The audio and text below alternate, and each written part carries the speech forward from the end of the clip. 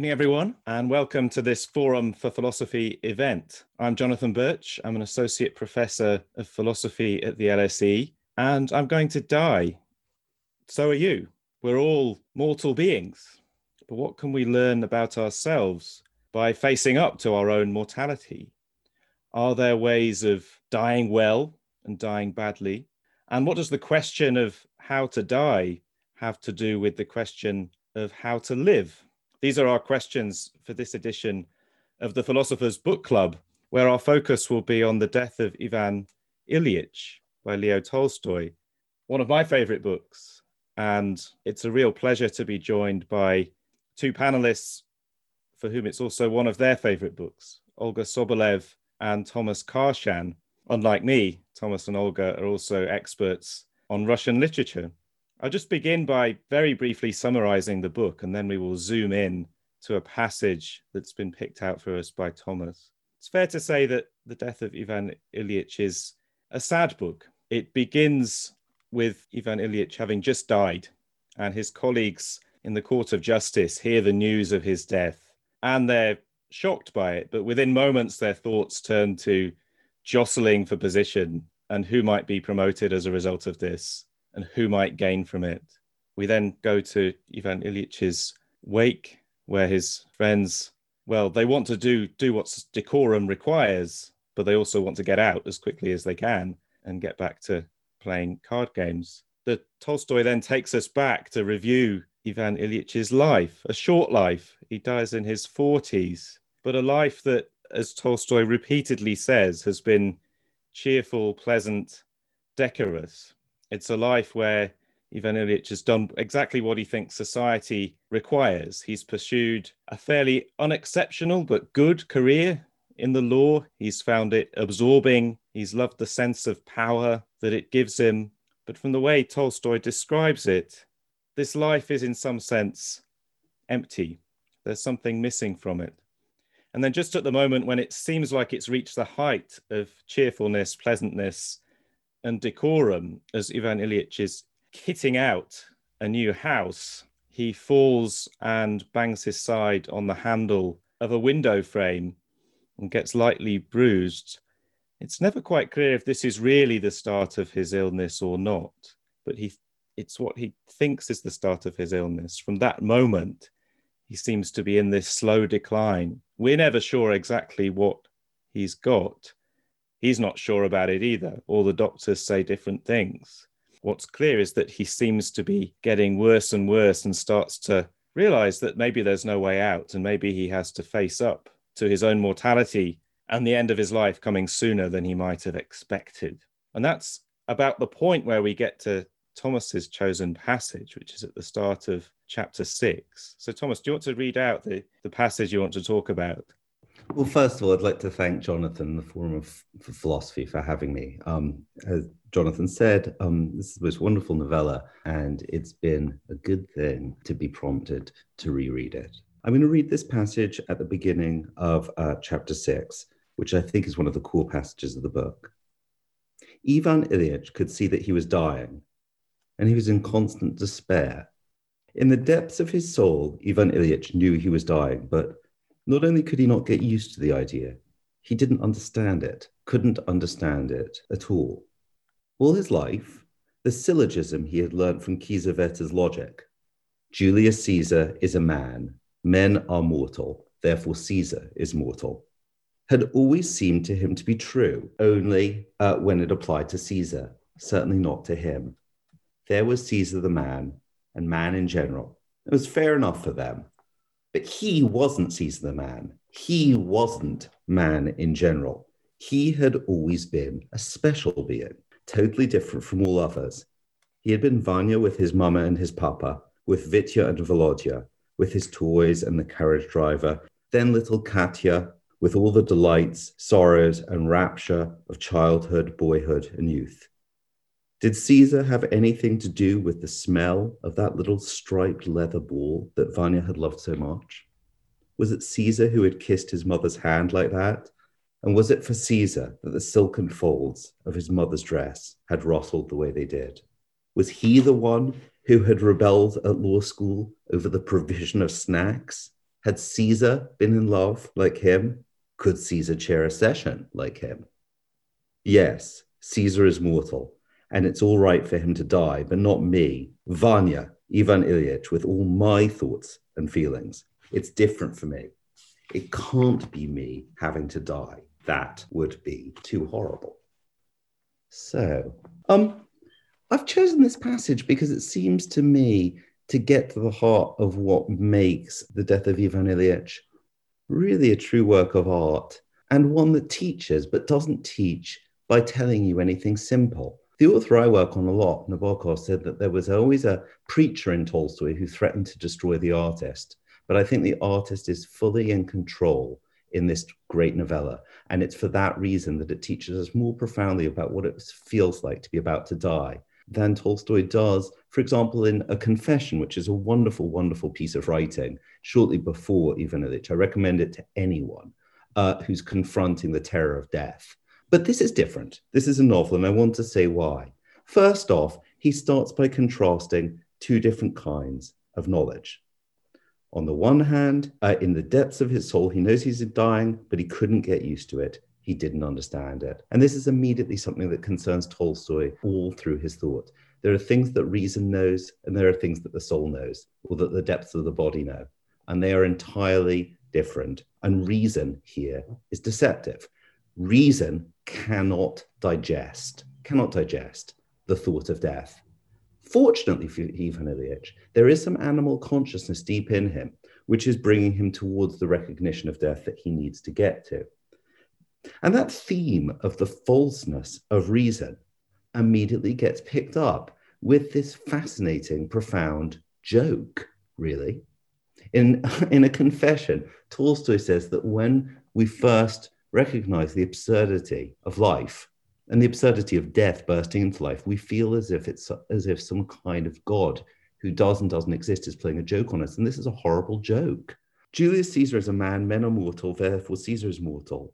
But I am not Caesar, therefore I'll not die. I mean, it's absurd and it's childlike. And as it happens, the author I've worked on a lot, Nabokov, picked up on this. And I only realized this when I read it a few days ago. In his 1962 novel, Pale Fire, the poet says, a syllogism, other men die, but I am not another. Therefore, I'll not die. And like all good paradoxes, on the one hand, it's absurd. And on the other hand, it points to a very deep truth. We think death is for other people. And we think that all these general truths that we can offer about the world somehow don't apply to us. I think I'll stop there. I've got a couple more points I'd like to come back to about this passage, but I'd like to open up the discussion at that point. Great. Olga, what's your reaction to this passage? First of all, just quickly, I also would like to thank Jonathan very much for inviting me, because it's such a fascinating topic, and I immediately jumped on the opportunity. It's absolutely great pleasure. So thank you. I think it's a marvelous passage precisely because if even we kind of don't think about the general idea of reasoning, if we apply it to ourselves, we never think about dying in the first person. It always in the third person. It's the death of somebody else rather than my own personal death. So you always think of it that, yes, it's absolutely horrible. It is sometime probably I will be in this position, but not now. Not now and not in the near future. So you never project this experience upon yourself. And in this respect, I think it's an absolutely marvelous piece which shows not only kind of the extent of this kind of distance from death, but also that, well, these people who surround Ivan Ilyich, they're not malicious. They're not bad people at all. But they can't relate to his sufferings. They can't even find the language in themselves to express their sympathies properly, because nothing strikes the chord, nothing resonates in them. So not only they can't find the inner language to express and to share the feelings, they even can't find the language among those offered by social conventions. Hence, this absolutely ridiculous and comic scenes where they don't know how many obeisances to perform. whether to perform these obeisances simultaneously with crossing or separately. They don't have the language even to express these feelings because the distance is absolutely enormous.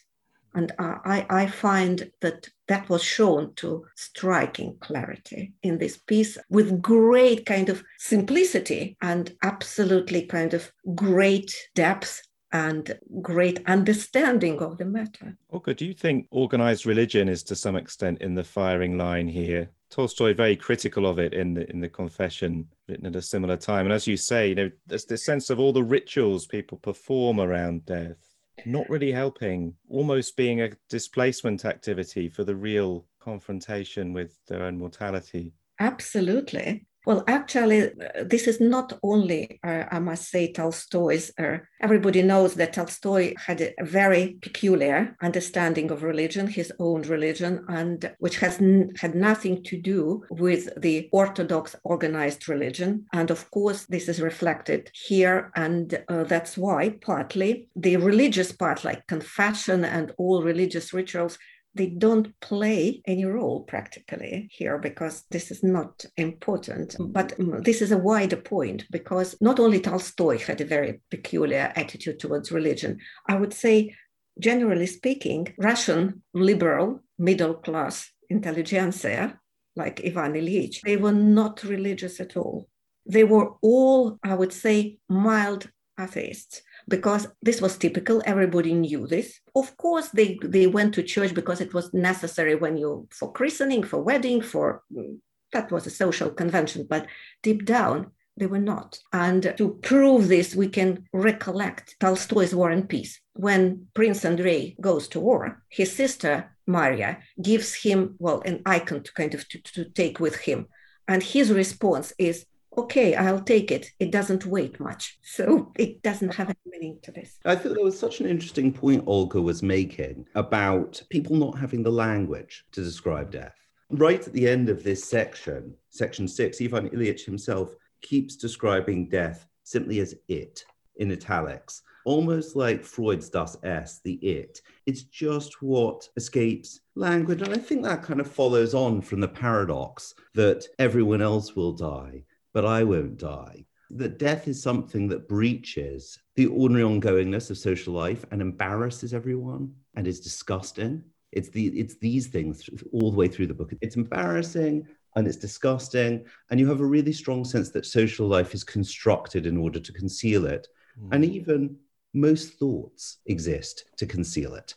That's what comes to Ivan Ilyich very shortly after this passage. He thinks, surely if I was actually going to die, there would have been some inner voice that would have told me so. And what's that giving you? Something that's so strong in Tolstoy, which is this feeling he has that actually all of our thinking, it's quite a Buddhist thought, all of our thinking is a defense against death. I think that's a very, very strong thought there. The other thing I wanted to say about this passage is that this paradox, if you keep turning it, it exposes something really important. Other men die, but I'm not another, therefore I'll not die. Julius Caesar dies, man in general dies, but I don't die. We all want to feel individuals, and Tolstoy has sympathy for that, but the cost of that is a desperate loneliness. Actually, that's the other implication of it. What marks everybody else when I look at them is the mortality I can smell in them, the bad taste of it. In order to avoid pinning that on myself, I have to make myself lonely. And it's that loneliness that Tolstoy talks about quite often. In a confession, he says, I experienced this suicidal depression after my brother's death. And I thought, how can I deal with the absurdity of death? How can anyone deal with it? Once you see it, how can you go on living? And he says, for some people, number one, they're just ignorant. They haven't noticed it. They're young, or they're old, or they're foolish. For some people, they just ignore it all their lives through Epicureanism, through living a life of delight. Some people, the strong, have the strength to commit suicide. And a fourth group know it, but are too weak to follow through, even people he admires like Schopenhauer. But then he says, then I realized that this was all wrong and that reason was lying to me. And I had to go deeper and embrace the instinct for life and for death that I find in the common people and in the peasants and join them. And that is a reunion for Tolstoy with the ordinary ongoing life of man. He says, you cannot reconcile yourself to death. And you cannot live a true life unless you see your life as part of the whole life of mankind. So that the solution to death is also a solution to loneliness. And I think that's implicit here as well. Yeah, so I was going to bring up later Gerasim, Ivan Ilyich's servant, the one character in the book who escapes the critique of Russian middle class life and who is just portrayed as someone who gets it, who is actually in contact with the realities of life and death rather than hiding from them. And it's tied into that idea, isn't it, that Tolstoy thinks peasants know how to live, basically. He thinks his own class and the middle class have lost their grip on how to live because they're not in contact with the realities of life and death. But the peasant class gets it. And at this point, may I bring in, because long before his major works, Tolstoy writes a very short story called Three Deaths, 1959. It's a very important piece in connection to Ivan Ilyich, because in this little story, he talks about three different deaths. The first one is the death of a landlady, which is very similar to the one of Ivan Ilyich, but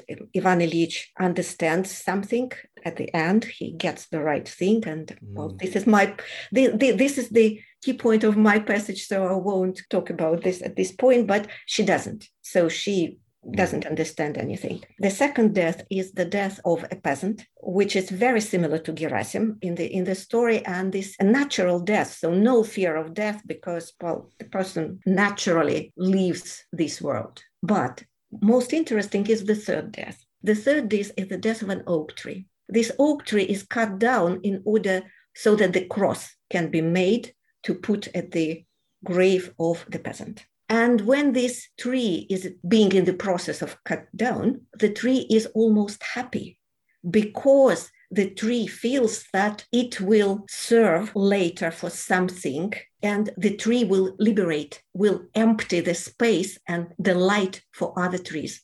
So by dying, it promotes life of others. And in this respect, it's a very important point which resonates in Ivan Ilyich practically directly. So which shows that there was this continuity of thought.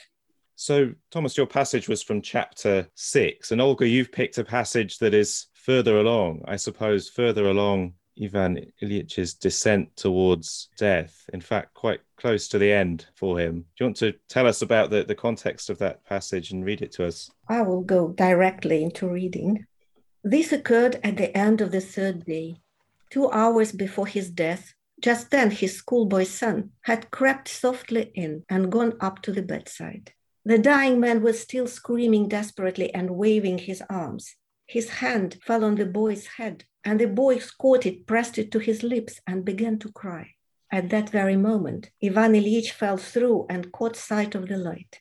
And it was revealed to him that though his life had not been what it should have been, this could still be rectified. He asked himself, what is the right thing? And grew still listening. Then he felt that someone was kissing his hand. He opened his eyes, looked at his son, and felt sorry for him. His wife came up to him and he glanced at her. She was gazing at him open-mouthed, with undried tears on her nose and cheek and a despairing look on her face. He felt sorry for her too. Yes, I am making them wretched, he thought. They are sorry, but it will be better for them when I die. He wished to say this, but hadn't the strength to utter it. Besides, why speak? I must act, he thought. With a look at his wife, he indicated his son and said, take him away. Sorry for him. Sorry for you too.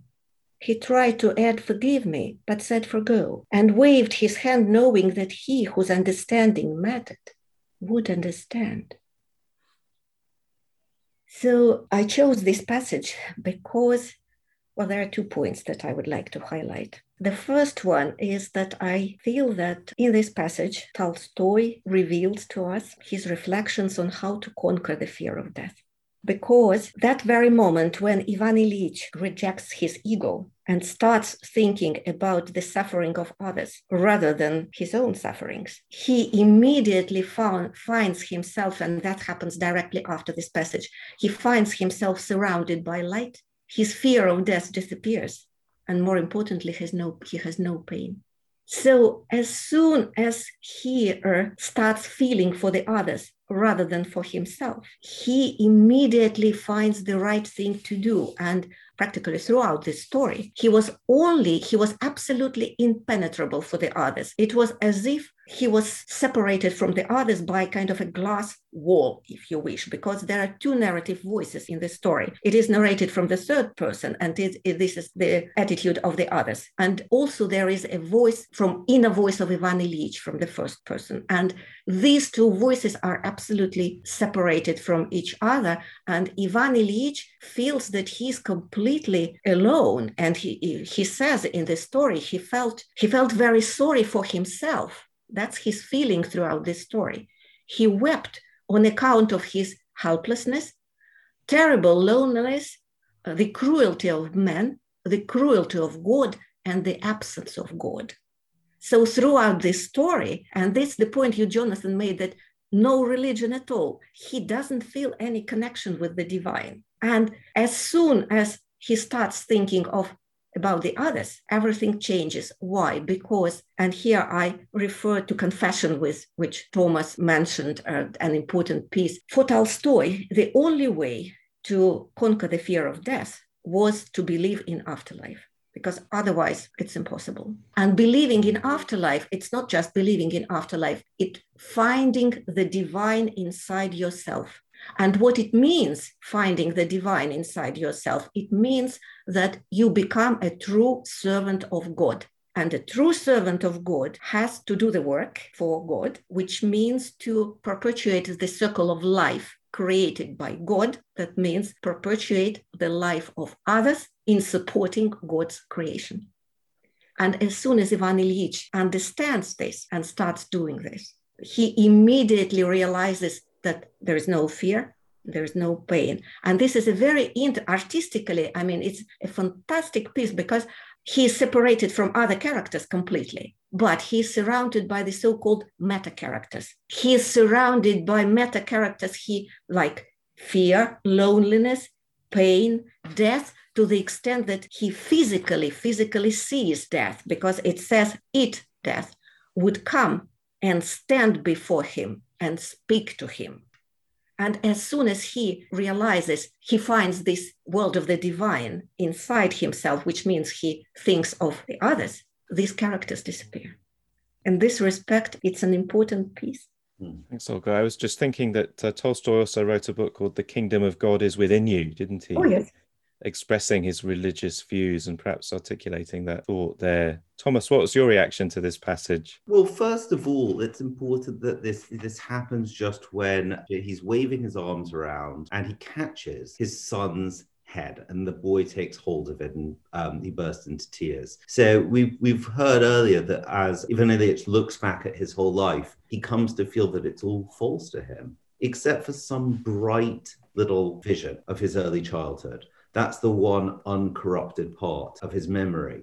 And again, it corresponds really closely to what he said in the Confession, that he could not accept death. He could not go on with the absurdity of life in the face of death until he realized that it wasn't that all life was wrong, just his life that he can live it that was wrong. And he had to accept, simple as 2 + 2 = 4, he said, that everything he'd gone about his life was wrong, but that there was a saving reminder of an alternative view of life derivable from his childhood. And at this moment, we go into this voice that comes in occasionally in Ivan Ilyich, which is really the voice of, I think, childhood wisdom.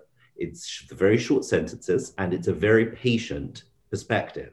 And at that moment, actually, he's watching over himself, both mother and child, to himself. And, I was reminded very much of Tolstoy's description of watching his brother Nikolai die, who he was very close to.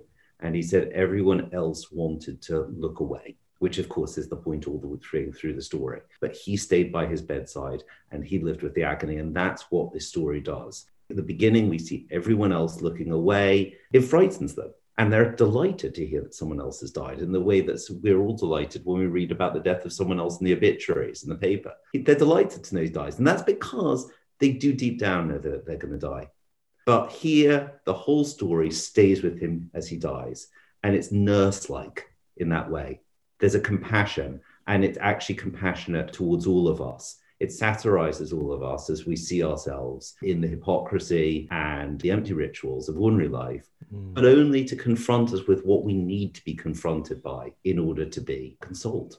I entirely agree. And I also would like to pick up on this marvelous comment that you make about his inner child that is revealed like glimpses of hope throughout this story, and how this authentic voice is picked up at the end. And because in this passage, sorry, can't resist, because here we have a very interesting instance of mistranslation. A mistranslation, the point where he says he wanted to say forgive and instead said forgo. This is in my translation by Louise and Alma Maud. In the Russian original, he says he wanted to say прости, which is indeed forgive, but instead said пропусти. Пропусти means let me through, let me pass. You would agree that it is not exactly the same as forgo. And I looked through other translations. They are even worse. The alternatives that I found is, first of all, he wanted to say forgive, but said forget, which is completely out of place. He wanted to say forgive, but said for goodness, which is even worse. He wanted to say forget and said free me, which is probably the best alternative. But still, I can't understand it. For some mysterious reason, all translators try to pick up on this phonetic similarity between прости and пропусти, and drop the meaning, because the meaning of let me through, it is an imperative, so it implies the agency of the subject. For the first time in his life, Ivan Ilyich made the right decision and made it himself according to his own principles, not according to social conventions to which he constantly complied and lived his life in accordance with social conventions rather than in accordance with his inner authentic voice. And by making this decision, if you wish, so to speak, making this existential choice, to use Sartrean terms, and the stories can be used as a perfect illustration for Sartrean philosophy, he earns this passage to the world of life. So practically, I've done the right thing, let me through. And even more interesting, because in the Russian text, there is no pronoun. It is let through, let pass. You can insert any pronoun. You can say let me pass, or you can say let him pass. And this ambiguity is very important for the meaning, because let me through to the world of light, but equally let him, I mean the word of God, the divine, into my heart. So these two processes are simultaneous. So by letting the divine in his heart, he is allowed to pass through to the world of light. So he's picking up this authentic voice of a child, which Thomas so marvelously highlighted. That's a beautiful point about the propusty, about let it be through, let it through. Because forgive, what does it mean? Empty words. What Tolstoy would have thought was just mouth talk, empty language. Tolstoy was beautifully described as the seer of the flesh by the late 19th century critics, the one who sees the truth in the way a body moves and who experiences the fundamental truths of life in that physical existence in life. Olga pointed us to the very early but profound story, Three Deaths, where the final death is that of a tree, just making life. And I think that's exactly, and allowing light for the other trees to grow. And just to amplify what she was implying there, that's exactly what we're getting here. Let it through, let me pass, so that others will have space. It's actually childlike in the way that Tolstoy is always childlike at his best and profound. And actually something is correcting his voice. And there's a very distant echo there also of a similar sounding word, prosti, at the beginning of chapter 2, when we're told Ivan's life was simple, prosti, ordinary, and horrendous. Simple, ordinary, and horrendous, which is really fundamental to it. Tolstoy is not pointing to an unusually bad person, just someone who can't take the measure of the appallingness of a life which hasn't yet recognized its place in the ongoingness of everyone else's life, what Olga called the circle of life, which is exactly that, the rising and falling of the wheat and the rising and falling of lives. Yeah, fantastic micro-analysis of individual words. I love that. I wanted to ask, though, about zooming out to the bigger picture, I suppose. We've got this idea that Tolstoy's relationship with religion is very complicated, that he rejects the solutions of organized religion as being bogus, but he thinks in some way, if you want to reconcile yourself to your own death and approach it without fear, the solution is not the Epicurean solution of just only seeing value in particular experiences and thinking, well, I won't suffer, so don't worry about it, but rather in embracing a simpler, I suppose, childlike kind of religion that involves, I think the phrase in the confession is living your life not for yourself, but for all. Mm-hmm. Just this simple, connecting with the rest of humanity, I suppose. I wonder what you think, if we're not religious, if we're approaching this in a secular way, and if we don't believe in a supernatural afterlife, what can we take from this? Can we still find solace in the ending of this book? Or should we think, well, if there's not really an afterlife, then Tolstoy was just as wrong as the people he criticizes? I think, I would go back again to Olga's phrase about the circle of life. Hannah Arendt makes a distinction in her book, The Human Condition, between three views of life: one that views life as labor, one that views life as work, and one that views life as the vita activa. Just very, very briefly to say, for her, the worker is something like the craftsman or the builder, and they make objects which will survive themselves and which will stand. The laborer is more like an agricultural laborer, and they see the fundamental being in existence as something like mowing, planting. Nothing needs to survive. Nothing needs to be immortal. What is good in the laborer's view of the world, and this I think is very much Tolstoy, is just submerging yourself in the ongoingness of life, the planting of the seed and the taking in of the corn, birth and death. So I don't know about Tolstoy in the afterlife. It doesn't seem to me nearly so important. Actually, I think his consolation is being part of life with a capital L, which embraces everyone and fully includes death. And just to capitalize on this, quite a few people who influenced Tolstoy's thought and his philosophy. One of the major persons who kind of was a very important person for Tolstoy was Pascal. And there are similarities in their life. So 2 stages of departing from the secular world, being involved with religion and then departing to monastery. And for Tolstoy, it could be his kind of departure from his manner. But anyway, I think Pascal's wager would be very much applicable to Tolstoy and close to his heart, which is, if you believe in the divine and you live your life as a true servant of God, then it's a winning situation, because if it exists, the afterlife, then you win. If it doesn't, well, then you lose nothing. Well, I think Pascal's wager is a terrible argument, so I don't want to drag Tolstoy down to that level. I was reminded of Samuel Scheffler's book, Death and the Afterlife, which it's one of my favorite books of recent years in philosophy, where Scheffler argues many of us now don't believe in an afterlife in a supernatural sense, but that's largely because there's a secular version of the afterlife that has come to play more or less the same role, namely the idea of future generations that will persist beyond our own. It's the idea of being connected to future generations and being able to do things that will make their lives better, that adds meaning to our own. And if we came to know that there would be no future, that there would be no future generations, that the circle of life was about to come to an end due to an asteroid impact or something, that really would take away a lot of the meaning in our lives. So there's a secular version of the afterlife that is about being connected to the future. Yes, Tolstoy had a very paradoxical, I would say, and complex understanding of religion for himself. Just to start with, his rejection of religion started because he didn't believe in Eucharist at all. He didn't believe in any kind of miracles. So this side was alien to him. And I will say a horrible thing, but that was his thought, because he didn't believe in resurrection. So which immediately questions afterlife. So he had a very peculiar understanding of the divine. For him, Jesus was just a man who explained how to be a good servant of God.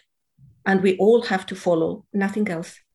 So he didn't believe in the divine nature of jism either. So you would agree it's a very paradoxical acceptance of faith and religion if you reject all main dogmas of kind of religion. It's fascinating how idiosyncratic he is. And he had this whole following, didn't he, of Tolstoyans, and was very influential on people like Gandhi. Oh, yes. Martin Luther King. The pacifism was an absolutely central part of his version of Christianity, and huge influence on the tradition of non-violent protest. I want to take some questions, though, from the audience. So here's one. What's the best available translation in terms of the best relation between accuracy and good English? Any views on that? I don't think I can single out any, or because we have several translations by Constance Garnett, by Louise and Alma Maud, by Volkonsky.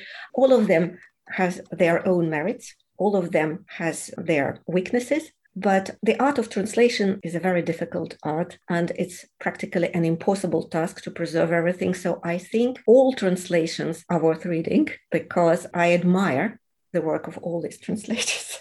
Yeah, I've been reading this one by Peter Carson that I enjoyed a lot. I'm no expert, as I said at the beginning, but it seems extremely well put together. And the fascinating thing about it is that Carson himself was dying while translating the book and died soon afterwards, and it was published posthumously. So it's extraordinary to think of the translator of the book going through this same process. Ivan Ilyich himself in the book is. So some more questions here. What do you think was missing from Ivan Ilyич's life, in your view and in Tolstoy's? And are they different? Thomas, what do you think was missing? So I think it's quite subtle, actually. It's easy to rephrase the book in a simplistic way, as I've seen it done occasionally, as well, he was preoccupied with the superficial and with card games, and he wanted to have power over other people, and all that's true. But I think Tolstoy looks deeper and more sympathetically into what's driving that desire for distraction and for power, and why it is that he doesn't want to open himself to a real relationship with his wife. I mean, I think actually Tolstoy would say he wasn't alive in the first place, precisely because death was so threatening to him that he hadn't embraced it. And that's why all the way through the book, death is kind of like, it's disgusting. It's disgusting, actually. And the book is called The Death of Ivan Ilyich, whereas you might intuitively think it would be called The Life and Death, but in a way there was no life. It's possible, actually, to take that as a dark joke about, that the whole book is about his life, which was a death, and he only lives at the moment of death, when he escapes death. So, I mean, I could say much more about this. I think the very short answer as to what was missing in his life was death. That's actually the very short answer. Death, which would have opened him to a real relationship with other people, and therefore would have meant he didn't need to find defenses against reality in distraction and power. Mm-hmm. And I think I also would like to highlight this authentic voice of an inner child that was present and that he let go. He didn't kind of listen to his voice. That's probably also an important point. And just because, Thomas, you mentioned Nabokov mentioned the death of Ivan Ilyich in his lectures on Russian literature. And not only this, the ball that you mentioned in your passage, Nabokov picks up this ball and gives it into the hand of Godunov-Cherdintsev in The Gift. And because the poem of Godunov-Cherdintsev is The Lost Ball, and its direct reference and the epigraph to The Gift is Death is Inevitable, which is a direct link to Ivan Ilyich. And I think Nabokov was a very keen person. And because he cast a spotlight on this child's voice in this passage, I think it's important. So that's Nabokov's viewpoint. So we've seen that in a way, Tolstoy thinks that peasants like Gerasim are more in touch with the realities of life and death, and also children compared with middle-class adults like Ivan Ilyich. The question is, did Tolstoy believe that women had a more direct and intuitive connection with death and birth? For example, the differences between Kitty and Levin in Anna Karenina. I think that is a genuine theme in Anna Karenina. from what I remember. It doesn't seem to be so visible in Death of Ivan Ilyich, where the women seem just as clueless as the men. Yeah, I think that's right. I don't know if Olga has any more light to cast on it. He says some terribly misogynistic things in A Confession and elsewhere about women not being likely to engage with the absurdity of death. But just as you say, in Anna Karenina, he does seem to imply that they're actually closer to truth in their continuity with birth and death. The only thing that I can add is there is Tolstoy, and Tolstoy, after he went through this so-called Arzamas horror, which he experienced in 1869, when for the first time he experienced this horror of death himself. His attitude completely changed. So his later works are different from his earlier works. And just to add a bit of a context to this, the first time that Tolstoy attempted to leave his family and to leave his manor, Yasnaya Polyana, was precisely in 1884 when he started writing Ivan Ilyich. So the quarrels between him and his wife are very much reflected there. So we can't expect any positive attitude to women in late Tolstoy.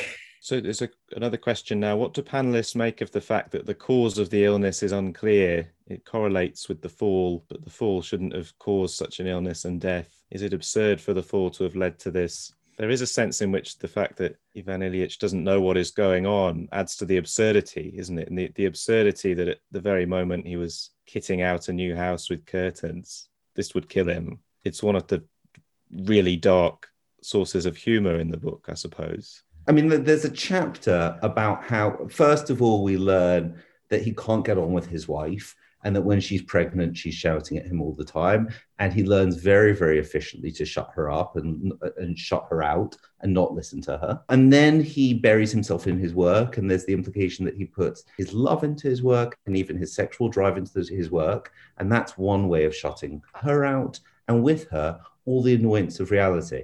And then in the next chapter, we read that he's kitting out the house. So it's one of those moments when, in the midst of distraction, in the midst of fervent distraction, he's hoisted by his own petard, really. I think that's the point, is that, he actually slips while he's in the midst of building this vast edifice to shield himself from death. Yes, and there is a lot also of, I entirely agree, a lot of dark humor here, because I think there were two professional domains that Tolstoy hated. Well, the judges and the doctors. Probably only Molière hated the doctors in the same way as Tolstoy. So the fact that the doctors can't get it is very typical for Tolstoy, to the extent of ridiculousness, because we are talking about, he actually injured his left side, I think. And we are talking about floating kidney and also appendicitis. Appendicitis is on the right. So this is a bit of a contradiction in terms of medical viewpoint. And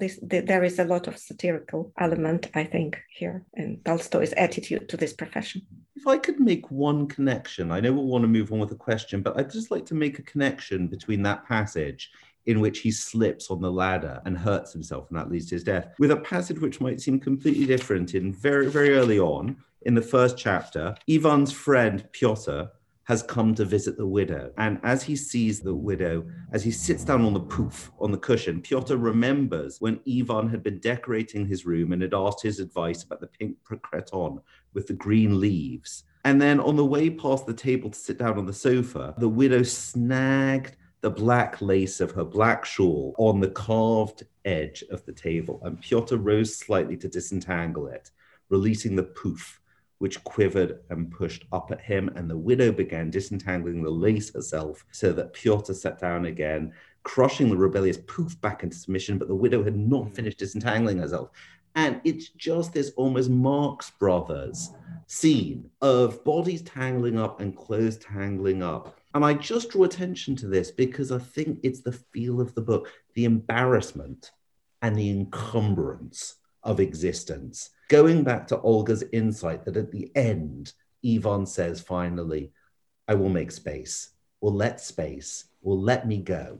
Until that moment, he and all the other people in their book, ultimately, how do they experience the world? They experience as something that gets in the way, and that they get in the way of.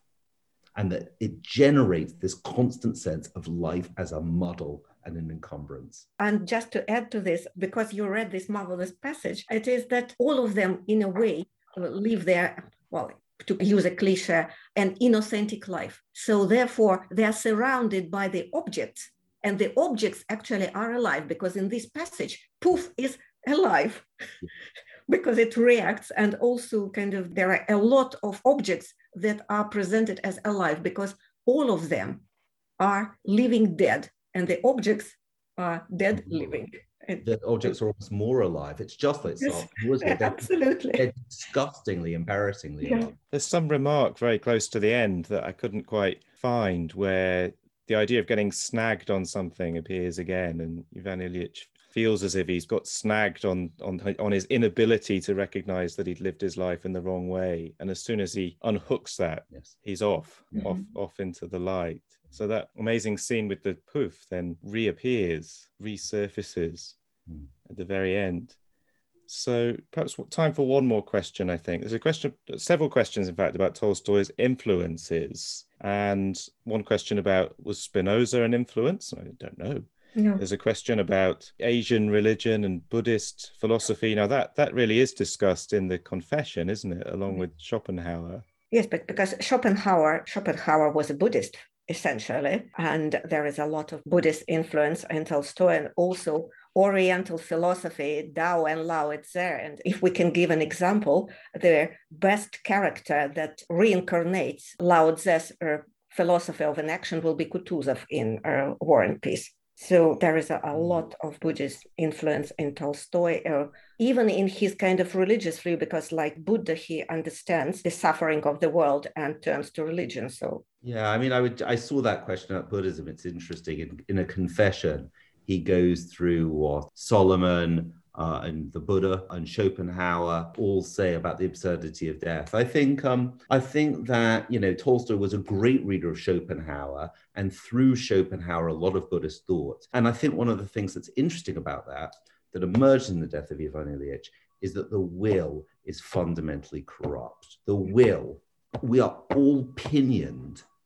We are all enslaved by a blind willfulness of life. And reason itself is corrupted as an agent of that willfulness. So the short, decisive sentences of Ivan Ilyich are all in some ways mimicking that blindness or that half vision of the will. And I just make a link from that to one of the most interesting things about Tolstoy, which a lot of people don't know. Or uninteresting thing about him is not just who influenced him, but who he influenced.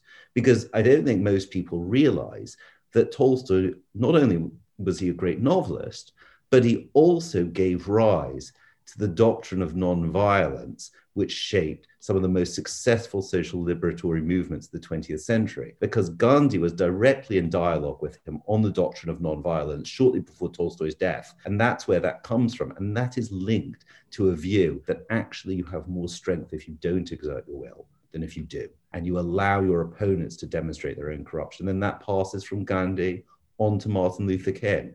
So there's a really interesting through line about the power of abandoning the will.